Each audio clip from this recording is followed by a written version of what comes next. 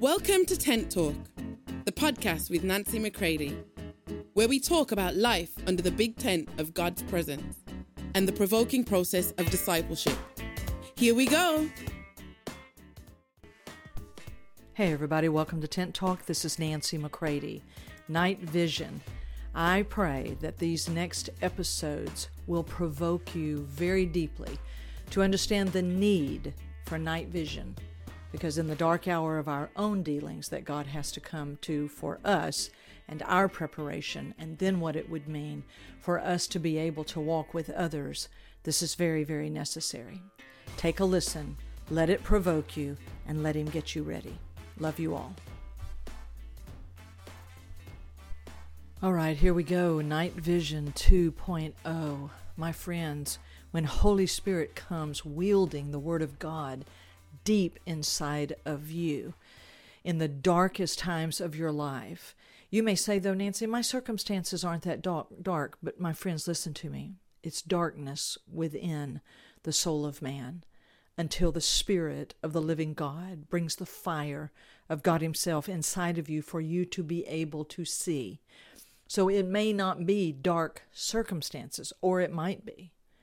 But if you say, all seems well outwardly, what I'm saying to you is that we oftentimes try to start our own fires. I think it speaks to this in Isaiah 50. We try to strike our own matches. We try to see things from, all manner of philosophies and reasonings and all of that. But God is bringing all of that down because He is after sons that He builds. And you cannot build sons of the stature and of the caliber that He's after, my friends, by human means, by human philosophies, by human therapies. And we need to recognize, rather than feeling judged, rather than becoming defensive about those things, to begin to yield and step back and say, wait a minute, Father, what are you after? If you are not just after me being healed and having a little bit of, better mental health, right? What are you really after? And He begins to reveal to you that He's after the you He made, that He has given you His mind, the mind that brings a peace that passes all understanding, a mind that begins to reveal there is nothing you have endured, nothing that you have lived through that He has not already tended to. And if you stay with Him, He'll begin to bring that into the reality of where you live. Now, that does not mean that all happens, in a moment in some magical, mystical way. Real, true discipleship, my friends, is war. But it is the war from the place of victory. It is where we are releasing, right? Beginning to revel in that which Christ has already provided. So in no way here on Tent Talk or Nancy McCready Ministries are we talking about some shallow process. We're not talking about let's bow our heads and in 5 minutes everything's done. But we could bow our heads in 5 minutes. We could make a decision to shift from self to Him. And when that happens, there is a schooling that we receive, an education that you cannot get anywhere else. And night vision comes to you. And the night vision that comes to you personally, oh my, when you begin to discern the evil within, whether it shows up good or bad, positive or negative, by the Spirit of the living God, you are going to see everything, again, from a different point of view. We've talked about that. So the only way to truly be able to discern the evil that is out here is to have discerned the evil that is within. Once you see it from His point of view, once you embrace His full and total solution, you will step into a whole new realm of living. And you will realize, oh, God can take care of anything. And you will function differently. You will begin to identify with Him. I'm right now, as I'm recording this, I'm here in Iowa in one of my schools. Unless you think that's hundreds of people, my friends, it's about 4. Ooh, how I love this. It's about 4 to 6 people who have been allowing God to work in them deeply and privately, and now they're just simply continuing on. And now we're going into that phase where not that it's all accomplished, but where they become aware of what it means to identify with Him in what He is doing in the lives of people and in nations. And they begin to step into that. You see, because everything as a son is first freely received and then freely given. We are debtors to all people. This is a banner. It's not seen. It's not like I unfold a physical banner in my school, but it's there that says, we live now as debtors to all men. And the night vision I have isn't so that I can go around and see everybody's business and then go tell everybody about it. I heard once that gossip is when you confess the sins of others. True repentance is when you are broken about your own and can speak of no one else but what it is that He's showing you about you. My friends, we are being prepared. We are being matured by Him deep within. And I guarantee you, if it's He that's doing the growing up and He that's doing the maturing, you're going to begin to see everything through His lens. Night vision. You'll have your night goggles on. And a part of that is because you're working the midnight shift I mentioned briefly. Remember, these are not deep expository teachings. I am provoking you. These are provoking conversations that I pray make you hungry to pursue God Himself and let Him do in you what He wants to do. So the midnight hour, but then I talk about the midnight shift. You're working from midnight to 6 a.m. Oh, the sun's going to come up, and eventually everybody's going to see. Everybody's going to see. But there have to be those who let Him get them ready beforehand, not in a place of superiority, but in a place of great humility, so that when the sun begins to come up and more begin to see, more begin to fall before Him, more begin to repent, more begin to agree with Him, and they're looking for where are the people and the places of His presence that will grow me up, that will mature me, that the fire of His presence, not your program, but the fire of His presence inside a process, an organic process. Where are these people and places who know what the Father's doing? I've got to get there. They're running for their lives, my friends. But right now, in the midnight to 6 a.m. shift, those who are getting delivered themselves, those who are getting their night goggles on, right? Because listen to me, my friends, if you can't bear seeing the flesh of one leader, what makes you think you're going to be able to bear under what's about to happen? Do you understand what is about to happen? God is about to bring an exposure in the house of God. I'm not even hardly talking about the world yet, but there is a lot of exposure that's coming there also. But if we are God's plan in the earth, if we are those whom He is going to move through and accomplish His will, and He is, then the depth of preparation is intense. And it is very necessary.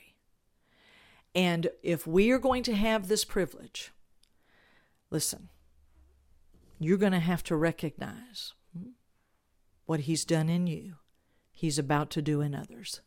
It's not a one-time thing. It's a way of life. We continue with Him. We continue to enter in for ourselves because of our need for Him. Now, as we mature by our very desire for Him, and we continue on. And as we go, all kinds of attitudes are going to get exposed. There's going to be explosions of truth that are bringing implosions of strongholds. And it's an amazing and can be somewhat messy, but it is an amazing, amazing time. There's not going to be an us and them where it's like, well, there are those of us who, are the sweet, ones, and then there are those who are the vile. No, we're going to find out we all came out of the same gene pool as Adam. And God is delivering us all so that we might be ready, that we'll be so glad to be a doorkeeper in the house of God. We're going to fling wide open the doors. Look at 11:52. Luke 11:52 in the Amplified Classic. Jesus spoke to the Pharisees, and He said to them, you've taken away the key of knowledge, the key of really knowing. It says, because you didn't enter in for yourself, you've become a hindrance to others who want to enter. You see, Pharisee people, stand in front of the door and give out all the rules and the laws as though they are the superior and the good and the anointed and just do what I do. And they load up other people who want to enter, and they load them up with burdens. Let me tell you, Jesus doesn't like it. He loves every person, but let me tell you, when he comes for that Pharisee thing, when he comes for Leviathan, when he comes for Jezebel, give it any name you want, but when he comes against that which literally comes against him, you're going to talk about a good and handsome warfare. It's going to be on. And he is coming, but he's got to get sons. He's got to get his brethren ready, who have needed it so deeply. Let me tell you, if you're on the front lines, my friends, if you're going to be in this group that's working the midnight, to 6 a.m., all right, shift, let me tell you, you ain't going to come out swagging. You're not going to come out strutting, okay? You are going to be what Galatians 6:1 says. And Galatians 6:1, let me get to it. Here we go. Galatians 6:1 says, brethren, that's men and women, born of the same womb and who have the same calling as Jesus. Brethren, if any person is overtaken in misconduct or sin of any sort, you who are spiritual, who are responsive to and controlled by the Spirit, should set him right and restore and reinstate him without any sense of superiority and with all gentleness, keeping an attentive eye on yourself, lest you should be tempted also. Now listen to me carefully. I'm not talking about quickly restoring people to ministry. We're talking about anyone who has been overtaken where sin, this power of sin, this power of separation from the Father, has come and seduced them away, okay, by their own stuff inside of them. And they have been carried off. Then if we who say we are really spiritual and mature, responsive to and controlled by the Holy Spirit, then we need to set that one right and let him see the separation, see what was really active. Let him see the seduction and have him restored and reinstated to the Father. I am not restoring people first to ministry or even to their own marriage, but to the Father, because the ministry and marriage doesn't stand a chance. All of these things become idols to us. Many people are like, oh, yes, I've been caught, and I wouldn't have confessed had somebody not caught me. I'll confess only to what others already know. That thing then will go down and go dormant, and it will morph into another form, and it will resurface eventually. They will want their marriage restored because that's the only way to get back to the real goal, which is ministry. So we need to understand that those of us who have been delivered from self by the deep cut and piercing of the cross of Jesus Christ will have the privilege of passing on to others. See, we owe them a debt of love, and we will pass to them the very same thing that the Father was gracious enough, right, to provide for us by those who were a part of the work in us. This isn't about, let me quickly see how fast I can get you back in ministry and be sure that your spouse, enables you. I don't have time to go into all that. So listen to me. Night vision, my friends. This is serious business. And with night vision, because of what you have already come through, I spoke a little bit about it in Night Vision 1.0, is that because there were things that you could only learn from him, things that you saw, the ways of the Father, what it is that he's up to, that then you have the privilege of being able now to discern between flesh and spirit, between seductions and the true voice of God. You're able to discern now. The mind of Christ is maturing within you. And a real restoration can come. You see, David sinned heinously and was restored to God. Saul, King Saul, He was an approval junkie. I read this years ago. He was an approval junkie. And basically, once he couldn't work over the prophetic, couldn't work Samuel, he tried many different ways. He basically said, look, okay, fine, I'll repent. Just don't shame me in front of the people. Right? But eventually, God had to rebuke Samuel, the prophet. And you better know that God is dealing with the prophetic in this hour. Because what was ruling Samuel down at the core was he was afraid that Saul was going to kill him.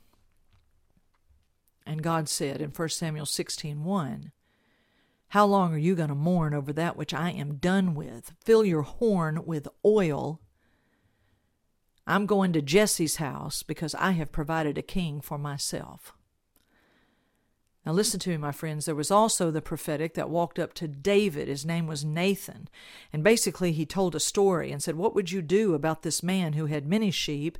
Yet there was a man who had one sheep, and the man with many sheep took the man's one sheep, and, and David's like highly offended, and this is what we ought to do to that guy. And Nathan says, well, that guy is you, David.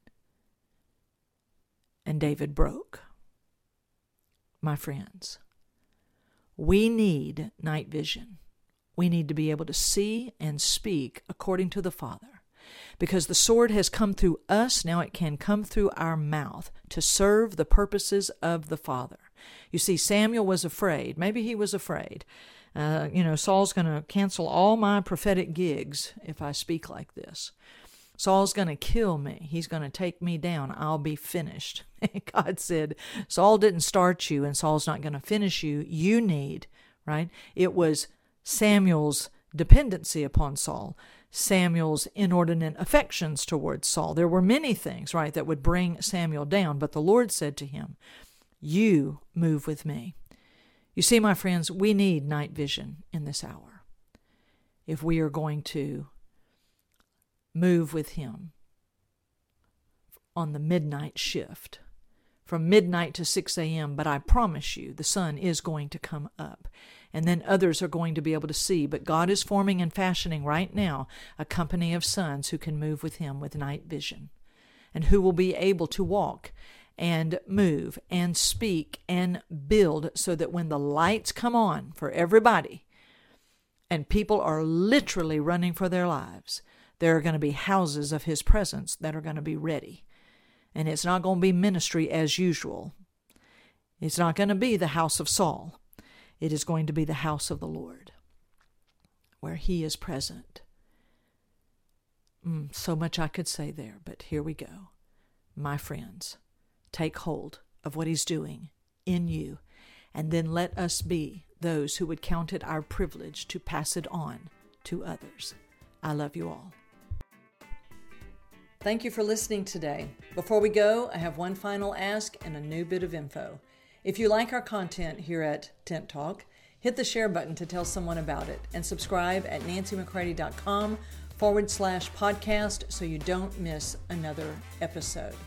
Also, be sure to look in the episode notes and see where you can download the conversation guide.